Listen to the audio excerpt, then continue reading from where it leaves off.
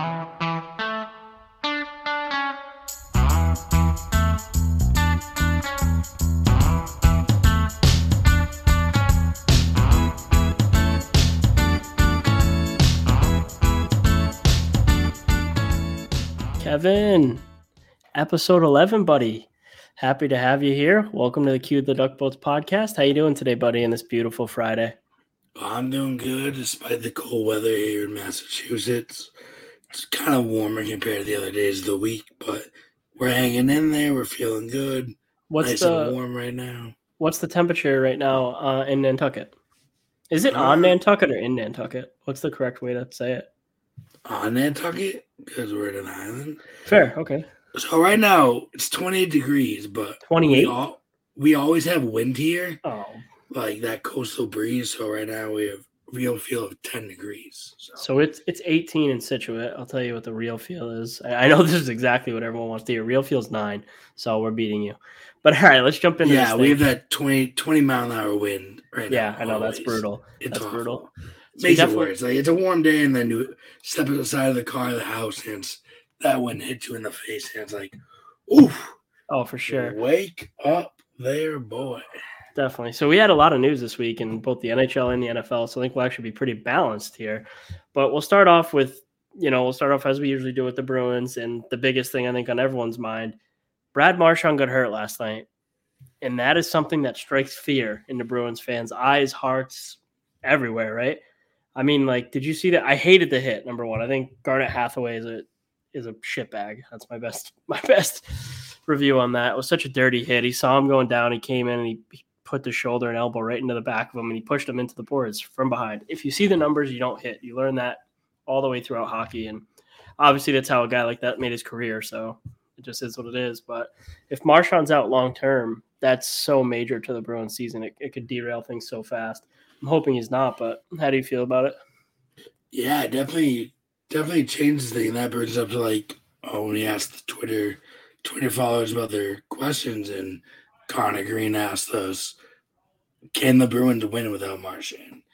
And it's definitely going to be a tough challenge. Even if Marchand's not contributing to the scoreboard, he contributes in so many other ways, whether it's defensive or just bringing that energy that everyone wants to step up their game. It's like Marchand brings that. It's like, yeah, I may not score tonight, I may not get a point at all, but my effort's there. It's always there. It's never wavers. The motor on him is unreal. It's just he never stops. Even after that final whistle, he doesn't stop. No, never. So missing that on your top line and just in the locker room on the bench, that's huge. So I really don't know. It's it just shows you a lot of people have to step up and be even with Marchand out, hey, we're gonna do this for Marchand. No matter what, we still have to do what he wants us to do. And if they can keep that mindset and keep that level of play, I have no question they'll keep winning, but it's going to be tough without him. Yeah, definitely. I mean, you heard, I don't know if you listened to Nick Foligno's interview from last night after the game, and he said, yeah, he was asked if it makes them all want to step up. He's like, of course you do. He's like, of course you do. The whole team. He's like, every single guy, when a guy like Brad Marchand gets hurt, wants to do a little more so we collectively can pull things along. And that's what they did. I mean, last night was such a great character win. We don't even need to talk about the game itself. Obviously, we're going to touch on what a great night it was to see Willie O'Ree's jersey race to the rafters. But, with Carolina, that game just sucked, right? We played bad the whole time. And for the Bruins to turn around and put out such a great effort against the Caps last night and get that late win, it was such a character win, and that's exactly what you want to see out of our team. To play off what Kevin said, we're going to start doing a segment, I think, every week where we're going to start to ask some of our listeners, some of our followers questions. We're going to try to answer them all on the pod. So that was the first one we touched on with Connor Green. Obviously, Connor's a friend of the podcast and a huge part of Inside the Rink, so shout out to him. But I think we both agree that I think the Bruins can make the playoffs if Marchand misses an extended period of time, due to the fact that I think within the locker room, the character those guys have, it'll be such a wake-up call and such a driving force that guys are going to want to do it for him. Because I don't think he's going to be out for the year, if he's hurt. So it would be maybe to the playoffs, something like that. If he broke his collarbone, you'd be looking at 8 to 12 weeks. So he'd still be back. But either way, it's not good. I mean, obviously we're hoping it's just one game, but even one game without Brad Marchand's bad, right? Oh, it's huge. It's just crazy. To that level of intensity. Yeah, changes. exactly, and someone else has to try to do that, which I think they have the guys to do it. It's just, yeah, Who I do you mean, think who would slide up into his role though in that first DeBrusque line? will. DeBrusque will DeBrusque. for now. Cassidy said it. So, I mean, and that's a guy, we'll jump into that. Jake DeBrusque played great last night. He really did from start to finish, and he elevated his game more when he was playing in Marchand's spot. And again, I'll pose you with the question. I think I know we don't really know the answer, but what if Jake DeBrusque fits into this role for the next few weeks, right? If that's the case, and he plays well, it's like, is there a way that maybe we change his mind and he wants to stay and it could work out? I don't know. It doesn't look that way. It really doesn't. But you have to give Jake DeBrusque some credit here to the fact that he's giving 100% effort and still playing his best hockey, even after requesting a trade. A lot of guys don't do that. So I respect Jake DeBrusque. I wish him nothing but success, whether he's on the Bruins or he's not. I really do. I totally agree. It's like for DeBrusque, he's looking long term and everything is what 24, 25. So it's even in this one season, like, yeah, he's getting the opportunities. And for us, it's kind of almost good because it ups his trade value and what we get back for him. But for DeBrusque, obviously he wants out. He wants to be that star on another team. And so as long as he can hype up his trade value and get us a good return. It helps everyone. It hurts no one. Yeah, exactly. You know what I mean? Like, if Jake DeBrusque, the Bruins fans who are like mad about Jake DeBrusque playing good for us now, it's like, shut up, dude. It's like he's still helping your team. He doesn't have to do that. Like, what do you, I mean? Right, we're getting wins, and we might get a better return because of it. It's you can't be upset about that. No, like, not at all. Like, exactly. If you actually understand the game and how it's done, it's just like, and you can tell like he still gets along with the guys in the team. It's clearly like he needed to change the scenery due to opportunity and probably his relationship with Bruce Cassidy. I think that has a big factor to it. I think Bruce rubbed him the wrong way too many times. I'm not blaming Bruce. I'm not blaming Jake because we're not in that situation. So we don't really know who's the driving force behind it. But I know that there's more to the story than we get to know. You know what I mean? Jake DeBrusque comes from an NHL family. He something more is going on there that we don't know. And it's just, we're never going to know. So unless he stays with the Bruins or he leaves and he talks, like it just is what it is. But let's get into a little bit, happier topic. Willie O'Ree. It was pretty awesome to see 22 get raised up in the rafters as the first black player to play in the NHL. He broke the color barrier, and I think that his number should have been retired a long time ago. I think that's kind of what everyone said, right? And they've been trying now for a couple of years. It's just they wanted to have at least fans in the building.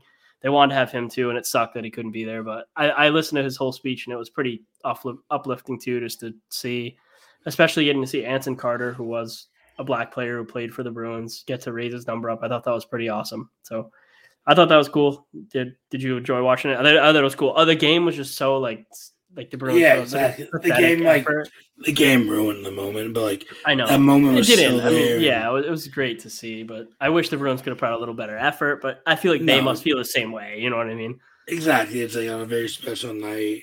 It was crazy, but like Willie O'Ree, it's like he was also like legally blind in one eye when he did play. It's so crazy. Like, so breaking the color barrier, you can only see in one eye really, and it's scored 4 goals for us. So I got into this I was talking to my dad about it. If you look at his stats in the WHL post playing for the Bruins, playing for the teams, he was nasty.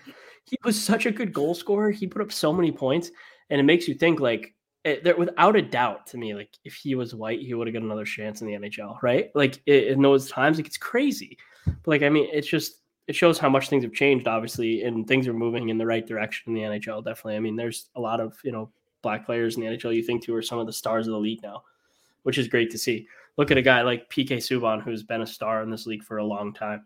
He's not in the position he's in, and he said it himself. If for like Willie O'Ree, a guy like Ryan Reeves, who I like a lot, a guy like Biz, you know what I mean? Biz is half black. I like him. Yeah, he talks about it too. Jerome McGinley, all these guys like exactly. that. And I mean, I think it's cool that Black Canadians and African Americans can like have someone to look up to that plays hockey, because obviously we want hockey to grow as a whole and grow with everybody. So it was good to see. I think it's long overdue, and Cue the Duck Boats was happy to see it. I think that's pretty much the best way to put it.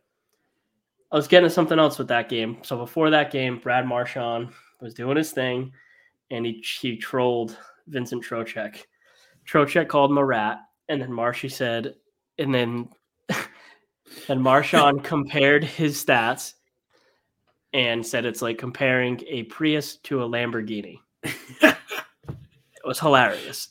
It did go bad, though. It went awesome. bad. Yeah. It went bad. And There the was a point. Hurricanes, they cheer back. Well, I guess L stands for Lamborghini. Yeah, and then they also Their said Twitter guys were not having it. this. They also they also showed a video of Marshawn getting popped by Trocheck and said the first time a Prius is total Lamborghini, which was also pretty funny. I think Marshy probably laughed at that though, so it kind of says what it is. That obviously has nothing to do with the Bruins' big loss. It just happened. Then the 20% escrow. Sure, right back. Which is hilarious. If anyone doesn't know, the NHL players pay like 20% escrow because the fans in some of these low markets cannot fill the building, and therefore their owners don't make money, and the players make up the difference.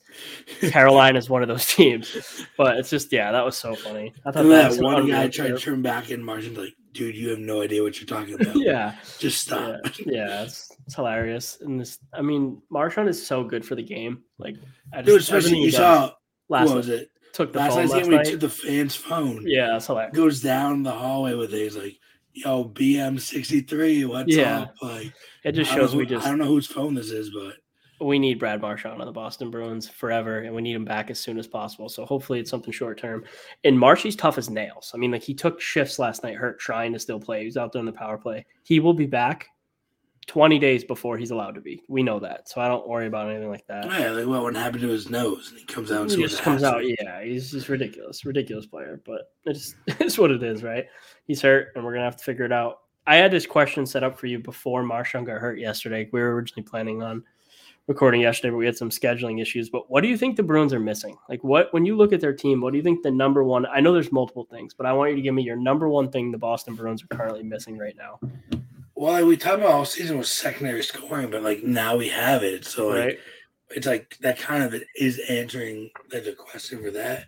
I still feel like we could improve on like getting a number one guy, and it was what we'll go into later with talking about like what does Jake DeBrusk get back and the whole like all these trades that are possibly with the guys we have. But I don't know. I still feel like that defense is there.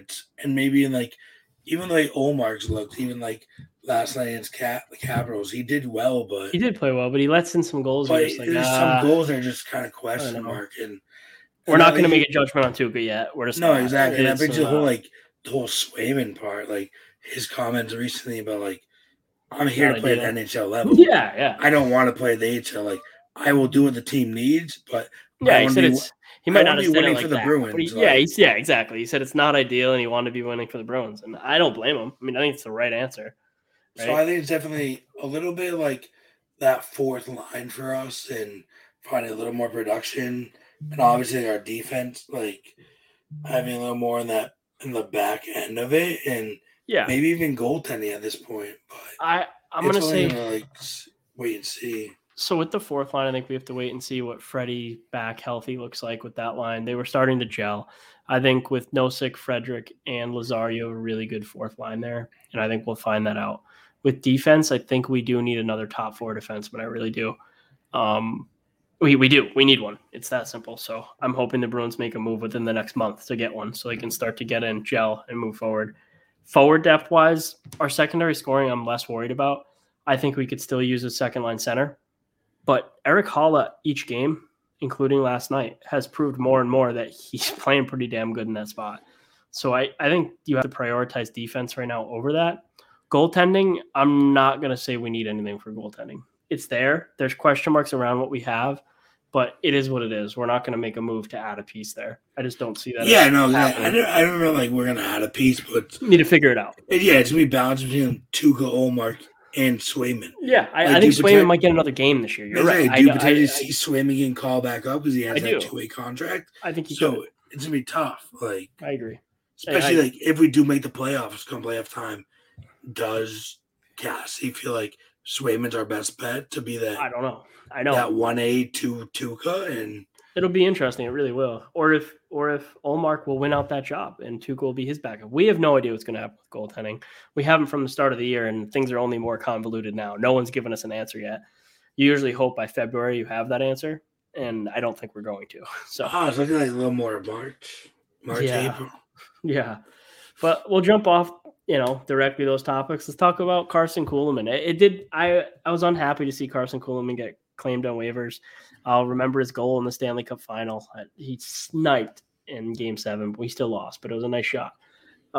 Sucks to see Kuhlman go for nothing, but if the Bruins are letting him go through waivers, they knew he was going to get picked up. I think it's probably just an okay, hoping to give a guy an opportunity somewhere else. Obviously, they probably were trying to move him and they couldn't. And I hope he does well in Seattle. I do. I know he was playing last night. I didn't see if he had any points. I'll take a look right now. But how do you feel about Kuhlman going? Yeah, it's like another death piece we had, like high energy, and like you said, like it's tough to see whenever you have a guy that's shown he can like kind of give it at the NHL level, go for nothing. It's kind of always like, damn, could you have gotten something? But Yeah. even whether it's a late round pick or anything, but it's still tough. Like, oh, for sure. Like you're never happy to see it, but kind of is what it is. Just had to address it. I did see something start to circulate on Twitter the other night. I don't know if it's true or not, but I saw that Zach Shenishin to Seattle trade rumor popping around. Not to Seattle, sorry. Zach Shenishin to St. Louis trade rumor starting to pop around. I haven't seen much come of it in the last couple of days, so I think I'm going to put it on the back burner as factual. I'm not saying it's not. I just haven't really seen much follow-up on it. If it does happen, then good. I mean, if we're moving away from these guys who clearly aren't getting a chance in Boston, we get anything in return. If it's a disgruntled prospect from St. Louis or a pick, anything, I'm happy at this point. We spent a first-round pick on Shenishin. Obviously not working. Wasn't worth it at this point, at least in our system. So get whatever you can. That's kind of my opinion. No, exactly. And like with him wanting out and everything too, you start seeing what can we do as a package. Yeah, and make especially it with Senishin, DeBrusk, and the big one that's come out on trade block is Euro Vikanainen. Like, yep. Yeah, that's another thing. So I didn't even know that one. You told me. Yeah, so it's like with those three, what could you really package them? Maybe a second, third round pick too, and what could you possibly get in return, like down the line? See, I look at a trade with DeBrusk, Shenishin, and Vakanainen, and that's 3 first-round picks. Vakanainen seems like he could be an NHL defenseman. I think he still needs a little more time, but he looks like he could play at the NHL level. Zach Shenishin's looked good every call-up he's ever gone. He's a good player in the AHL. I think he could be a good bottom 6 forward. I really do in the NHL. Jake DeBrusk, a top 6 forward in the NHL. That's a lot of value. I think if you're trading the 3 of those guys around this deadline and you're willing to throw some picks in too, you should be able to shore up getting another center and getting a defenseman. Only one of them is going to be top end trading those guys. You're not going to get 2 top end players. It's not going to happen. But I do think it's possible to make some serious moves with those guys. And I'm starting to narrow down like what I'm hearing. And I think John Klingberg is actually a legit chance he comes to Boston. I think we probably pay a decent amount for him. I think it's going to take a Jake DeBrusk and a second-round pick to get Klingberg. I don't know if we do it unless we're sure we can sign him.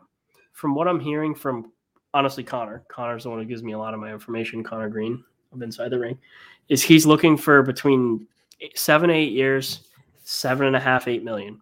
I think it's an overpay for him. I really do. So I'm not a big fan of it. I think if you get him to come in around 7, especially at 29 years old. Yeah, I just don't love it. It's tough. Yeah, I don't love it. I mean, I like 5 years, 7 million, 5 years, 6.5 million max, really. So I don't know. Get him out of there when he's 34, 35. Let him start doing the 1-2 year deals. And yeah, if you're going to go get Chychrun from Arizona, I feel differently. I would trade DeBrusk, Urho, and Shenny if we could do that to get him. He's a stud, an actual stud, and he has term, I think, at 5 million, 5.25 or something. That's different, much different. That's a much better player. That's someone who instantly comes in, changes the whole look of your back end. And, you know, that's something that I think pushes the Bruins into instant Stanley Cup contention. I really do. But I don't know. Like, I just don't know if they can make that deal. I also like Lawson Krause, who plays for Arizona. I think he's a big-bodied winger who can come in and give us some grit, because we're showing time and time again, a guy like Marchand gets hurt. We didn't even talk about it. The hit on Bleed. Another bad hit. No one's standing up for our guys. And the guys who stand up for our guys are McAvoy, Bergeron, Marchand. That's not who it's supposed to be. You need to get some grit in this lineup. You really do. And a guy like Lawson Krause does that. But yeah, so like the base salary right now, I think it's 5.3 for Chychrun. It's not bad at all. It's the average through the whole contract was 4.6, but now it's 5.3 right now. But yeah, I mean, it's a decent contract for that guy, but he's obviously worth a lot, and we're not giving an Eichel-like return, so kind of got to figure that out. But we'll see. I think if we're looking for centers on the trade block. We talked about it last week. We can talk about it again. I like Claude Giroux. I like Thomas Hurdle. Those are two names I like. Giroux's probably 1 year, and you're really trying to go for it. Hurdle's, your future first line center, I think. So either way, I'm interested. I think the Bruins have the assets to make moves, and I think they have the team to want to push to do that. So I think if we make the right moves, we can really push for a Stanley Cup. As we are right now, I don't think we can win one. So a move has to happen. I don't know. That's kind of my opinion on that. No, I totally agree. It's just like with your depth and they've shown you're not winning a Stanley Cup.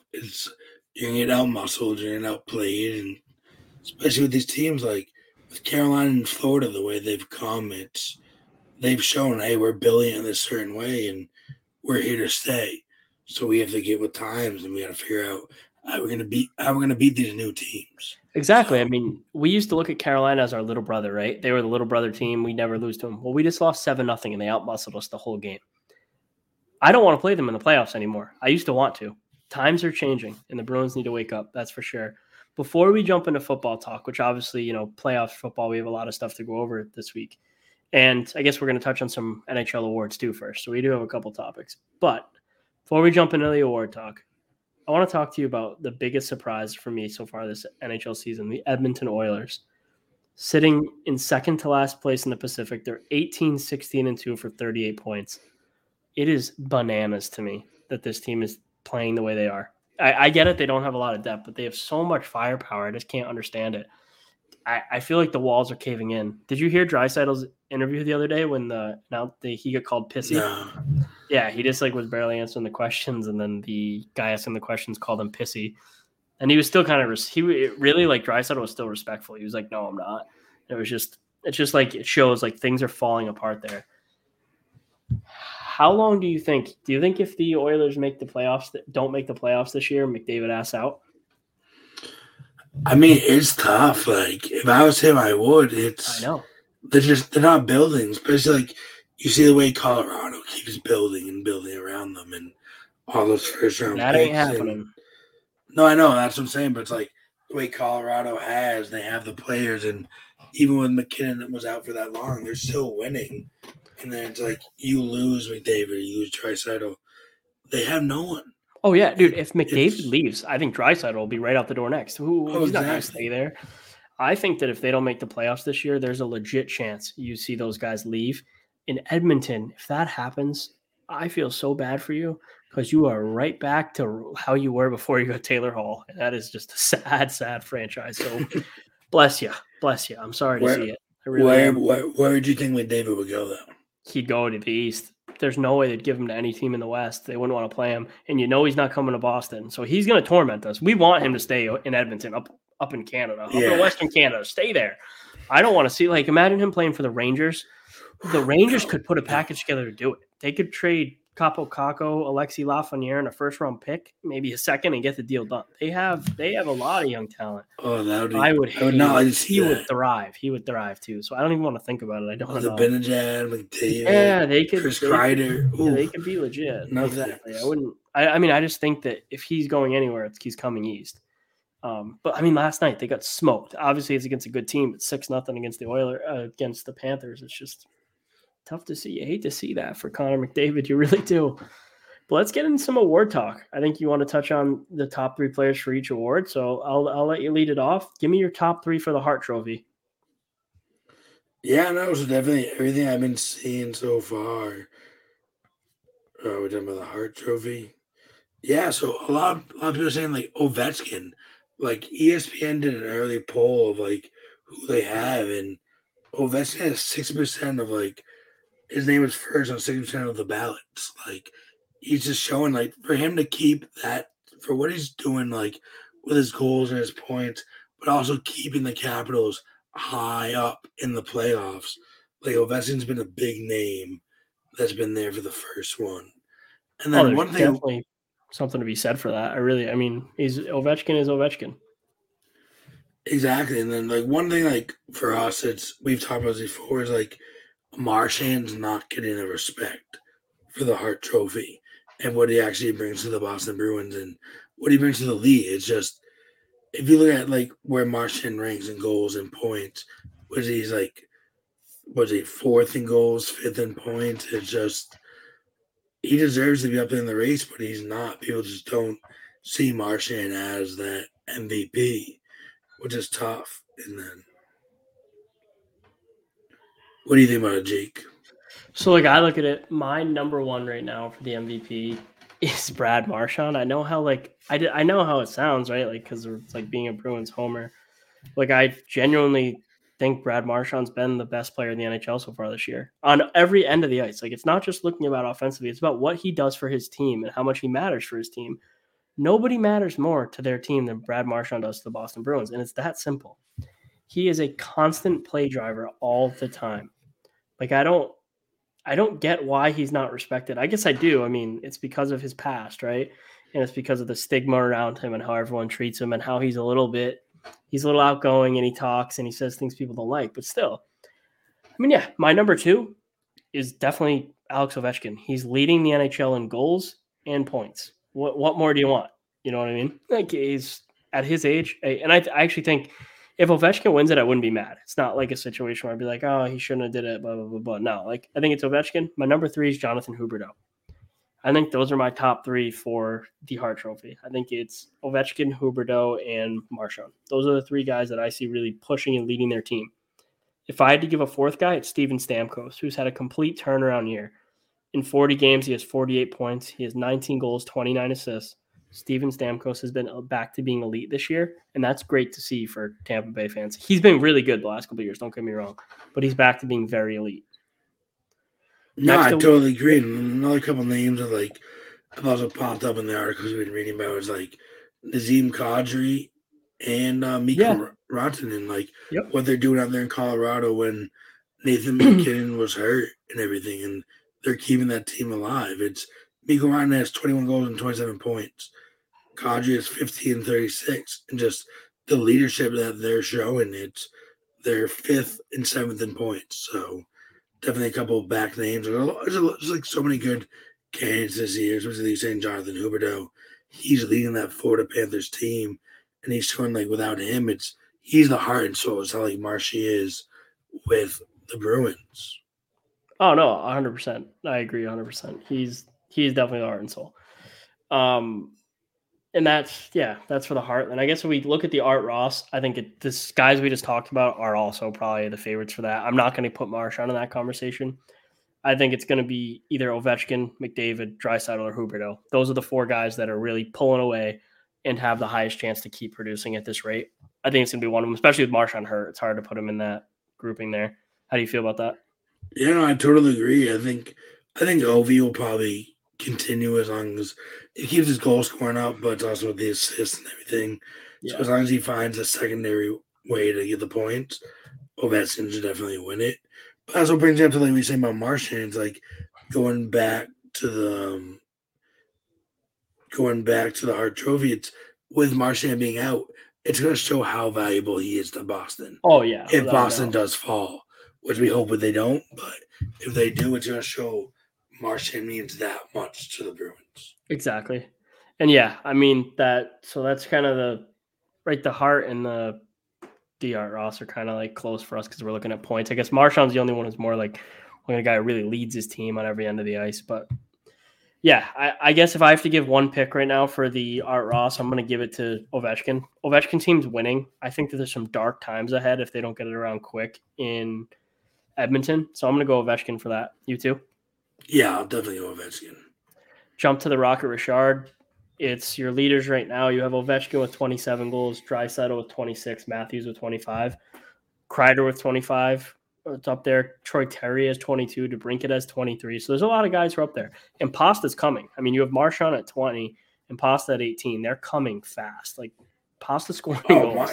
Yeah, Pasta's going 2 goals a game almost at this point. Whenever he scores, he's scoring multiple goals. So. But you have to look at games played. Matthews is at 34 games played with 25 goals. My pick's Austin Matthews. What's yours? Yeah, no, I definitely think I want it to be Ovi's. I like Ovi's. Yeah, I'd rather be Ovi too. But like you said, Matthews, when Matthews wants to score, he scores. He's 2 goals behind 7 less games. 2 goals behind. Yeah. Yeah. Ovi's played 41. Yeah. Matthews has played 34. He's like Matthews. That's the biggest thing we have to look at when we look at these stats is how COVID's affected these guys. And Wait a when you second look though. at The Leafs, Matthews was out a couple games to start the year with his wrist though, right? So he won't get those back. Let me just look quick. I think the Leafs have played 36 games. Let me just look quick. I will have this for us instantly. Leafs have played 37 games, so let's look at it as 4 games still. I'm still going there with yeah, so with that's Mr. like, Austin Matthews. when you have to look at this, you have to look at the games played and everything. It's like COVID has set back like a lot of players. Oh, like, for sure. missing the games, and that's when you look at the standings too. Especially come playoffs, it's how many games do some of these teams have in hand? Especially Boston. Like when we're in the wild card, but then you look at people in our division, we have like 3-4 games in hand, and so Yeah, no, that's a big thing to keep in mind. I agree. Next one, change of the pace a bit. The Norris Trophy. Who do you have right now for your Norris Trophy leaders? Dude, Cale Makar. Like Yeah, I don't his year is it's unreal. He's It's so ridiculous. nasty. It's crazy. It's absolutely ridiculous. I'm the only person I'm even going to talk about here is Cale Makar. Really. I mean, I think that obviously Ekblad's having a great year. So is Victor Hedman. Both those guys are completely in the conversation. Yeah, Victor Hedman's there year in, year out, but like yeah. Cale Makar is finally showing like, yo, this is my he's league. been showing like, he is dominating. oh And that's my like God. I would like to Especially think his goal, it's like he's showing the points wise, defensive wise, but like that flair that he has going end to end, and that some of those goals he scores, it's like those digs and is going top shelf. It's stupid. Like you don't expect a defenseman to do that. Like his puck handling is better than some forwards. Yeah. Like it's just unreal. I would like to think a guy like Adam Fox is still very much in the conversation. Same thing with a guy like Charlie McAvoy. They're both kind of the step below Cale Makar in a lot of ways. I think something that McAvoy has that the other young players don't have is he can really play the physical side of the game like those guys can't. But it's hard to say that you would take McAvoy over Makar right now. I mean, I love Charlie McAvoy, and I love what he brings to the Bruins. I think he's the future captain of the Boston Bruins. Cale Makar's on a different level. He moves the puck like Ray Bork. Like the way he skates so silky, it's ridiculous. Like I like Cale Makar's game a lot. Other than that, what else do you have here? Oh, how about the Calder, Kevy? Who do you feel about the Calder Trophy? I have my pick, so I can. I already know who your pick's gonna be, Trevor Zegras. Yeah. So yeah, I think it really only comes down to Trevor Zegras and Lucas Raymond. It does. It's between it's the two. just those two. Yep. There's really nobody that's really. There's some people that are showing up, but just like we talk about like the flair with Cale Makar, but that's what Trevor Zegras is bringing. It's just he's showing he gets the points, but he's elevating his teammates, and he's like changing the game, which we're seeing game in and game out. And it's just he has that ability. Yeah, so you got to look like right. So Raymond has 11 goals, 21 assists. I think Zegras has 10 and 19, so he's behind a little bit on points. Zegras had COVID though, missed some games. Zegras is the kind of player that you can build around, and I think Raymond is too.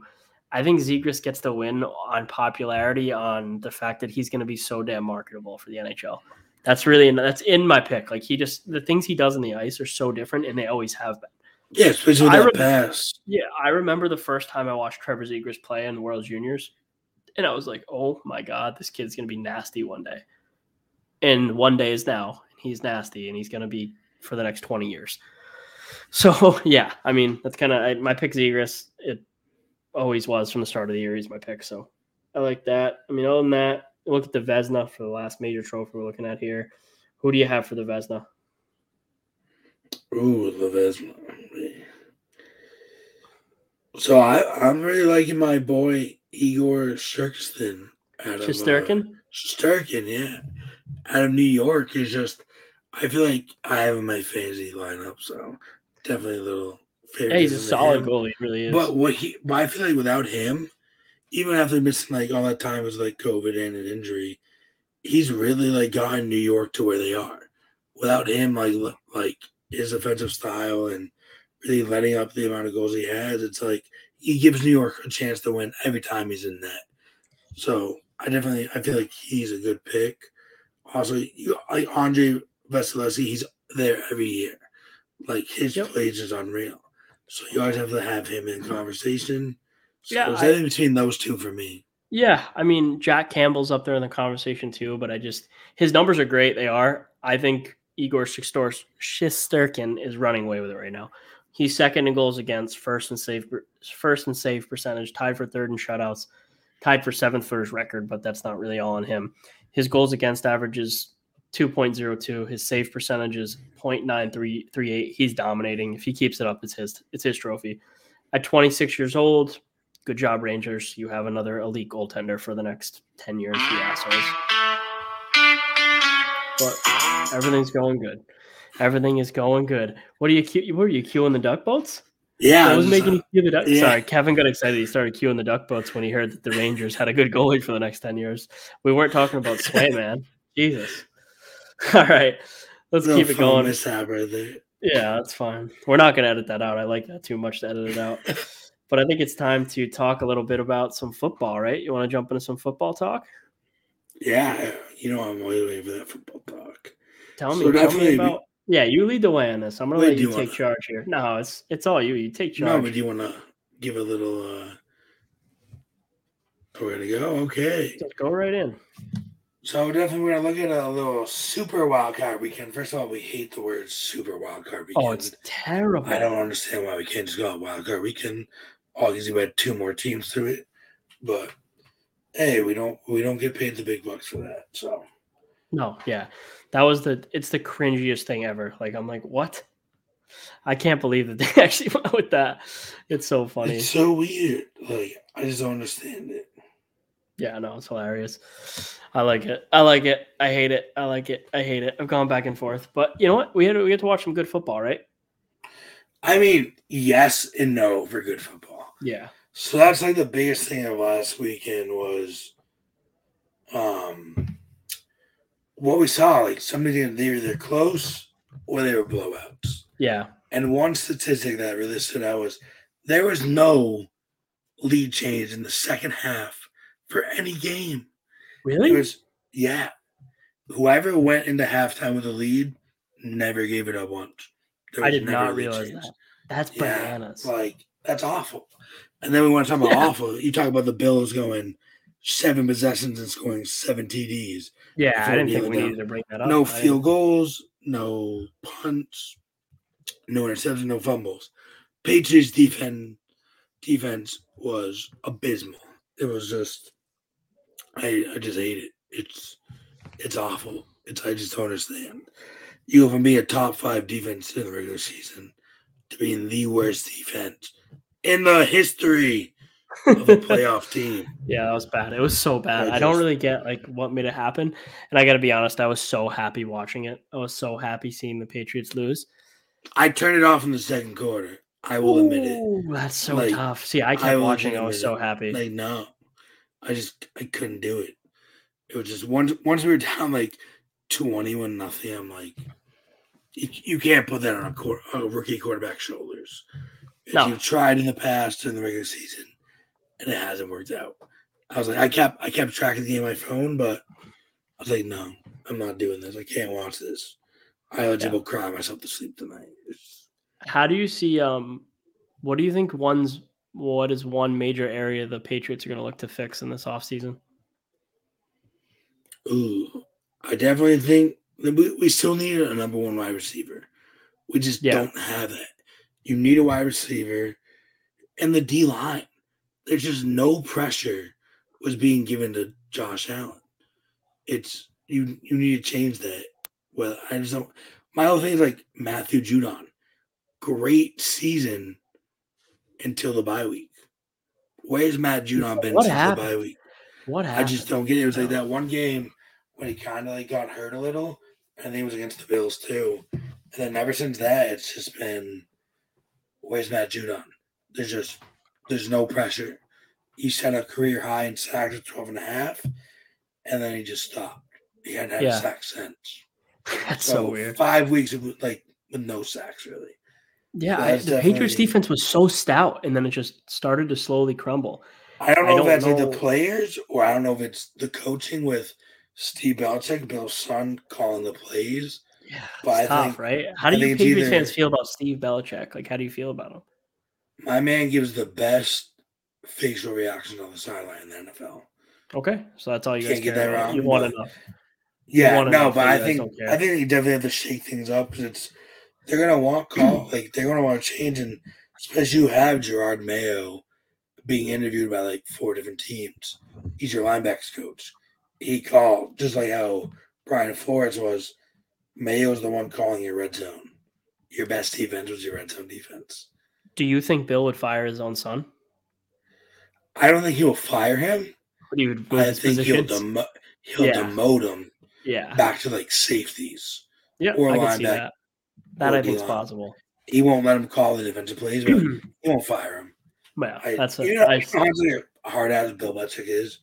I don't think he'll fire his son. no, probably He's not. Bill Belichick's actually back. He's back on Nantucket. It really did not take him long to get back to his summer and winter home on Nantucket. Good for him. Good for him.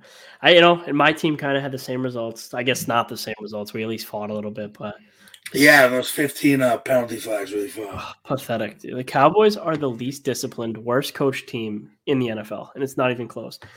Being a Cowboys fan for the last 25 years, whatever, I've been a fan prior for like 18 because I was, an infant. But the Cowboys have just let me down every year for my whole life, like every single year. And this year we finally had like the talent, but I didn't for a second actually think Mike McCarthy was going to bring us to the promised land. So I wasn't as surprised as you'd think. I thought we'd get through that game no problem, but we didn't. And the play calling was terrible. I mean, with 13 seconds left, we ran a quarterback sneak up the middle. Like, you can't fix that. Like, it's broken. But was that the extra call, or was that just Dak being Was that just Dak? I don't know. And, like, that's my question for you. Do you think Dak Prescott can win a Super Bowl for the Cowboys? I do not. Neither do I. I do not think Dak. It's great regular season quarterback, and even then he's not that great. There's just times, like, especially after that ankle injury. He's different. He's different. He second guesses himself. Yep. It's like he worries more about him throwing with just his arm than putting pressure on that ankle. We could see there's a change in year 2 post that ankle injury. That he's like, I hope in the so. offseason he works it, but this year was just the consistency. It was mediocre. The consistency wasn't there. No. He would have a great game, throw 400 yards, 5 TDs. Yeah. And then show up and throw 150 yards, 1 TD, 3 picks. You can't the thing is, and you can't blame players around him. Like Romo's whole career pretty much, other than 2014, right? We were able to like blame the people around him a lot of times. Dak has the best team around him. One of the best teams around him. He has a top 10 O-line, top 5 2 running backs together. I'd say best receiving core. What is wrong with him? Like, how does it not work? Good tight ends. If you give Romo this, oh my god! Like, don't ever quit. Like, how much I hate Tony Homo, but we're out here and I'm gonna support him. See, and I love during Romo. The game. If you listen to Romo during that whole broadcast, he was a San Francisco fan. Oh yeah, without a doubt, like, he was not rooting for the Cowboys at all. That was like, whoa. Yeah, from the very beginning, he was not backing the Cowboys. No, he knew, just like how your one and only Kevin Santangelo knew, San Francisco was going to win. Yeah, I lost that bet. I paid $100. Jake did pay. He's a good man of his word. I did lose the bet there, but I didn't have the Connor Green involved on this one. No, yeah, I pay my bets. I pay my debts. I pay my bets. There's no question about that. That's why he loves me. I pay him off. yeah. But and then that brings me to like I'm so sour on Dak right now. After the game, when he made the comments that he said he understands whatever he said. I don't even remember. It was so idiotic. He was happy that the fans had thrown things at the refs. He's obviously came and backtracked that so much now and put out eight tweets in a row. Like, dude, he got a $25,000 fine. Yeah, deservingly so. Like, it's just so asinine. Like, to blame the refs in that game, the Cowboys are undisciplined. The holding penalties, the hands to the face, were all legit. They're all legit. Yeah. Everyone knows that the ref has to touch the ball. Like, sorry, he didn't get to that fast. Don't run the ball. 13 seconds left. I could bring Jake's text to me. No. We don't even do that. Yeah, I was angry. No. I was angry at the time. But, like, the more like when I calm down and I look at him, like, this was such a badly coached game. How about, like, when it's clear cut to go for it on 4th down? Absolutely don't go for it. When it makes no sense, we're like fake punting. Like, it's just the Cowboys make no sense. Yeah, they're the worst coach team. I want Mike McCarthy fired so bad. It's not. Yeah, so that's a big thing. I hate that guy. Would you fire Mike McCarthy and elevate Kellen Moore to your head coach? You know what? No, I actually wouldn't. I was telling you yes early in the week. I want a clean house. I'll keep Dan Quinn. I want to fire everybody else. I want to get rid of all of them. I don't think he's some sort of wizard. He was a mediocre quarterback. He's a decent play caller. Not He was a everyone can great be quarterback at Boise State. Yeah, okay. That's all. Not everyone can't be Sean McVay. Okay, I think we need to go out and get a good coach, like not Mike McCarthy. I don't know. I'm done. I'm done with the Cowboys. Season's over. They suck. That's it. So that's one big thing I saw was like Tony Dungy said it best. He goes, before that last 15 seconds, you had 15 penalties. You gave 180 rushing yards. Only had 77 rushing yards yourself. We're completing 60% of your passes. It wasn't the last 15 seconds. No. It wasn't the rest. It was the whole game. Plus, like, Cowboys fans are out here acting like, myself included, myself included. Like, what was Dak going to throw a Hail Mary from the 50 and we were going to win? It's like, guys, we lost that game no matter what. The game was over. We don't have Aaron Rodgers. Towards the end, I was like, oh, shit, it's over. There's my $100. Yeah, I know, but couldn't pull it off because the Cowboys, all they ever do is let us down. But before we go any further, I do want to do a nice reminder here to let everyone know our show is brought to you in partnership and sponsored by BetUS. A quick word from our show sponsor and friends of Inside the Rink, BetUS. BetUS has your NHL, NBA, UFC, PGA, and yes, NFL betting lines for their 27th year of live betting. Sign up for betus.com with promo code RINK for a 125% sign-up bonus. Again, use promo code RINK for your 125% sign-up bonus. Play with the proven mainstay in the industry, BetUS. You bet, you win, you get paid, betus.com. Again, we're super thankful to be sponsored by BetUS and to be partners with Inside the Rink and BetUS. Everything's been going great, and the more you support them, the more you support us. Also brings me into the point that we have our merchandise out now. So if you guys want to get t-shirts, sweatshirts, anything with the coolest logo on podcasting, the Cue the Duck Boats logo, check it out on InsideTheRink.com. I'm making sure to tweet out the link weekly from our Twitter with the merch. So check it out. We appreciate it. And it's one of the ways we keep the lights on here and keep this podcast moving. So thank you guys for all the support. Obviously, the last couple episodes, we've seen a huge jump in the amount of listeners we're getting, and we really appreciate it. And it's awesome. We just want to interact with you guys more and more. So thank you so much. And we'll get back into the football talk. Let's rank, Kev. Let's look at the quarterbacks that are left. Obviously, I think we can both agree that quarterback is the most important position in football, right? Oh, 100%. It's just, especially it's showing you in these playoffs, like the quarterback position plays a lot. Yeah, I want you to rank unless you have the best defense. Yeah. I mean, I want you to rank the remaining quarterbacks for me, okay? All right, so this is tough. Number one, I gotta go Aaron Rodgers. Yeah, agreed. Aaron Rodgers is he's had an absolute unreal season. Him and Matt LaFleur they're connecting. This is 3 straight seasons of 13 wins between them, and just where Rodgers connecting with Devontae Adams. It's unreal. There's nothing matched to it. My second quarterback I have to go is Tom Brady. It's just with his experience and everything. Tom's Tom. He showed you he's not letting down. Even losing his number 1 and his number 2 wide receiver, Tom's still here to win. He's not going to let down. He's going for number 8. So Tom Brady's my second quarterback. Number 3, I'm going Patrick Mahomes. Just the talent off that arm is just, even with the whole team kind of around him, it's just Patrick Mahomes finds ways to get that ball out of his hand quick. Like the crazy sidearm passes. Mahomes is definitely number 3. Number 4 is definitely Josh Allen. Because Allen does it all. It's not just the passing, as the Patriots saw. His 70 yards. He's like how fast he is for he's such a big boy, too. 230-pound quarterback. That man runs.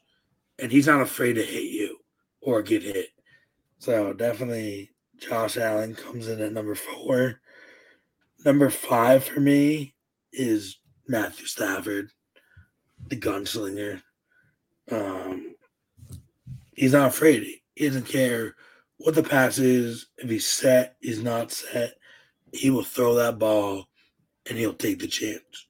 Which has led to high interceptions, but he's not afraid to put it in that tight window. So Matthew Stafford's number 5. For number 6, I'm going Joe Burrow. Joe Burrow, he's here to win. Whether he wins this year, wins next year, the rest of his career, Joe Burrow's here to win. And he's showing you right now this year. This is his coming out party. This is just the beginning. This is the taste. So definitely Joe Burrow, number 6. And then I'm going to go Tannehill for number 7. Just because he has his moments. And Jimmy G just, it's hot or cold. So that leads me to number 8, Jimmy Garoppolo. You never know what you get with Jimmy Garoppolo. That's the hardest part. Last 2 games of the season, he throws for 300 yards. And then last week, you have him. Yeah, they have the pretty much game set, and he throws that interception. Oh, yeah. He almost blew it. So bad. Yeah, 4 yards over his receiver. And it's like, come on, dude. Like why? Like, I get you've had a sprained thumb, and after this week, he has a sprained shoulder. But Jimmy's just not Jimmy, and that's why San Fran's willing to move on to him. Oh, yeah, they definitely are. Even after going to the Super Bowl with him, going back to the playoffs, they're like, we're done. We just can't. So you'll have to see Jimmy Garoppolo traded this offseason or sometimes next season. So that's my 8 right there. Nope. I'm pretty close with all those. I'll give you mine quick. I had Aaron Rodgers 1, Tom Brady 2. I have Josh Allen 3. I like Josh Allen better than Patrick Mahomes. I just have him a little bit higher for how I rank him. 4th, I have Joe Burrow. 5th, fourth, I'm going Patrick Mahomes. 5th, Joe Burrow. 6th, Stafford. 7th, Tanny. 8th, Jimmy G. Pretty close. I think it'd be hard to argue either one of our lists, really. It's kind of just where they fall, really, to be honest. I think from here, I think we got to jump into some of our questions here that we got. So again, we put out a tweet that we're going to try to answer some of your guys' questions, and our buddy Shiragi gave us some good questions here, so we're going to get into them. First one for you, Kev. I'm going to let you really take charge on the football questions. Did the Giants stay with Daniel Jones since he didn't have maybe the right system or coaching, or change a QB? So I think they're definitely going to bring Daniel Jones back for one season. So if you look at Daniel Jones' stats. And Shiragi, sorry, I'm not even going to start to try to pronounce your last name. Yeah, that's why I let Jake say it. Yankelwitz. That's my best. But all right. Yeah.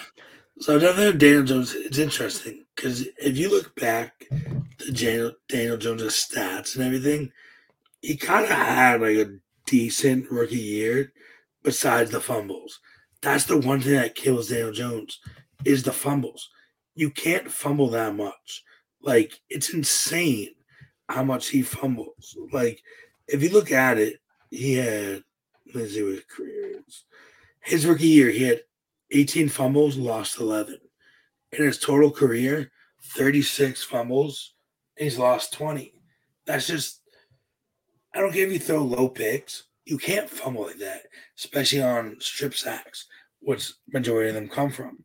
So it's definitely interesting because, his rookie year, he had 3,000 yards passing, and he had a 24-12 TD to interception ratio with an 87.7 QB rating. And that's not awful. That's middle of the pack, stats right there. But he fumbled 18 times and had 11 fumbles. So I think it's tough because, yes, the system, Joe Judge showed to be an awful coach. Oh, yeah. He's on 3rd and 11 on your own 6-yard line. Yeah, he's terrible. You did a QB sneak, daring them to fire you. Yeah. What you saw, Joe Judge is out. David Gettleman, he retired because he didn't want to get fired. So I think finding the right system for Daniel Jones is definitely important, but I feel he's going to be out eventually. Which brings you to the free agent quarterbacks. There's really no free agents this year. You have the Ryan Fitzpatricks, Andy Daltons, Jameis Winston, Teddy Bridgewater. Just Marcus Mariota is the only upside one. And so Trubisky, the names aren't there. I'll stop you there.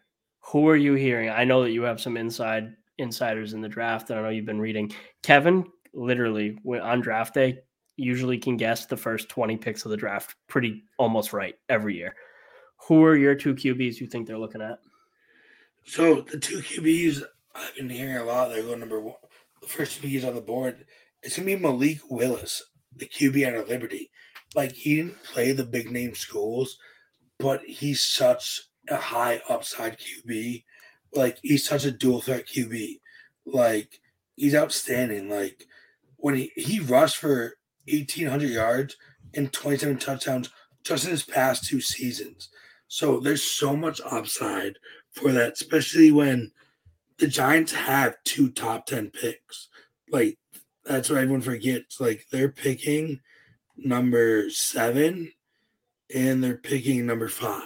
So you can easily get any quarterback you want, whether it's Malik Willis or my favorite, who I watched all season long, Kenny Pickett, the big body out of Pittsburgh. He has the arm, he has the intelligence. So it's definitely, if you went one of the quarterbacks with your 5th pick and then went O-line with the 7th pick, which is going to bring us in another question that he brought in was Saquon Barkley. I'll step in on that one if you'd like a little bit. You want me to jump in for Saquon? No, but like you need to get your quarterback of the future because Daniel Jones obviously isn't your quarterback, but you need an O-line. No, you do. You need like that's the biggest thing. It's you can't expect whether it's Daniel Jones or a rookie quarterback or even a veteran quarterback to come in and be under that much pressure, get hit that much time, not be able to get the running game going. So I definitely think it's going to be Kenny Pickett, Malik Willis, and an O-lineman. It's one of those, like, out of those for those 2 picks, an O-lineman and a quarterback. I definitely don't see you going the free agent route. Yeah, and me either. Another big thing is, too, is, like, your receiver core. Like, Kadarius Toney showed great upside. Oh, yeah. When he wasn't injured. Like, Kenny Golladay has been a bust since he signed that big contract. Darius Slayton, really iffy. Another name I heard is Sterling Shepard's out. Like, he's going to be the odd man out of that receiving core, and he's probably going to be done in New York because just the last 2 years with his injuries and everything, like we thought with the end of 2020, beginning of 2021, Sterling Shepard was having great numbers. But once those injuries started kicking in again, he disappeared. He wasn't producing. So don't be surprised if Sterling Shepard is not on the Giants squad going into the 2022. I wouldn't be surprised 2023 season at all. So when I look at the question of what's wrong with Saquon Barkley, I think part of it's confidence. I do. I'm going to go with all the above for this full question. So it's what's wrong with Saquon Barkley? Was it the O-line, injuries, confidence, or all the above? So Saquon, whenever he started to look good, he got hurt, right? I had him in fantasy. He rolls that ankle right when he's starting to look good. I think that rattled his confidence. Then again, I watched a lot of Saquon Barkley this year. He had no O-line. He had to create his own space. When he had good games, it was all on him. There was no holes for him. He was getting hit at the line. He was breaking tackles if he was getting any yards. So do I think Saquon is done? No. I think Saquon Barkley can still be a really, really good running back in the NFL. I think he needs an O-line, and I think he needs to get his confidence back. I think that's kind of it with Saquon. It's like any running back. Running backs are as good as their O-line, and that's just the truth of it. So I think what Kevin said is exactly right. This Giants team doesn't have to be terrible, but this draft is going to be the most important draft of the last 10 years for them. It really is. They need to make the move now to either start to move in the right direction or slowly slip away and become a poverty franchise, which is not what we want to see to the Giants. You know what I mean? Like, I like when the Giants are good at football. It's better for our whole area of football. It's better for the Cowboys. I like to watch good football games. You know what I mean? I don't. Yeah, I know. We lost twice to the Giants. Yeah, I know. But I like when the Giants are good. I do. And I think your other question of where do you think coaches fit best in the NFL? We touched on that last week a little bit. Obviously, we think that Brian Flores is definitely going to get a job. I know I've seen that Kellen Moore and Dan Quinn both are interviewing in Denver. I wouldn't be surprised if either of them were to get that job. So I want to step in on this one. Yep, do it. I really like Dan Quinn going to Minnesota. Yep. I can see Dan Quinn in Minnesota. Successful, too. I can see Brian Flores in Denver. Those are my two. I feel like Gerard Mayo is going to Houston just because of the connections there. Yeah, that makes sense. Yeah, with Nick Cassero and everything. And then one thing I really want to talk about was Jim Harbaugh leaving Michigan to take the Las Vegas job. Imagine that. The interest has been there, and him and Mark Davis have history, and there's been the connections there. But then also, you can't underlook what their interim head coach has done. No, you Like can't. He was what good. he's been through with that team and the whole John Gruden happening, then the Henry Ruggs, and then you had a couple other players getting arrested or injured, and Yeah. you still had a winning record, led the team to the playoffs, and you were one touchdown short, which some could say that one touchdown should have been called back because of that whole Oh yeah, no, ruling with without a that doubt. I mean, Joe. the whistle was blown. I definitely heard it. Yes, that NFL Yeah, refing no, yeah. crew will not be allowed No, they're to not. coach for the rest of the playoffs. It's already been The announced. coach to ref, you mean? But yeah, Yeah, no, the I refs, agree. they won't be allowed to ref for the rest. Yeah, I saw that too. I did see that, and I agree with it. I think that kind of brings us in. That wraps up our question segments. The question segment. We're gonna name it. We just haven't came up with one yet, so I'll get that out to you by midweek. Yeah, we'll get a name. We'll get something fresh and pretty for that. But let's do before we wrap things up today. I know we've been running a little long here. Let's give our picks for the divisional round. Game one, we have the Bengals Titans and versus Bengals. Titans. Who do you have? I'm going Bengals. Joe Bengals? Burrow's gonna put his stamp on this playoff. Joe Mixon just came out and said it best. We haven't even played our best football yet. Derrick Henry got activated. Yeah, but they got Trey Hendrickson back on that D-line out of concussion protocol. So you have your top 10 back.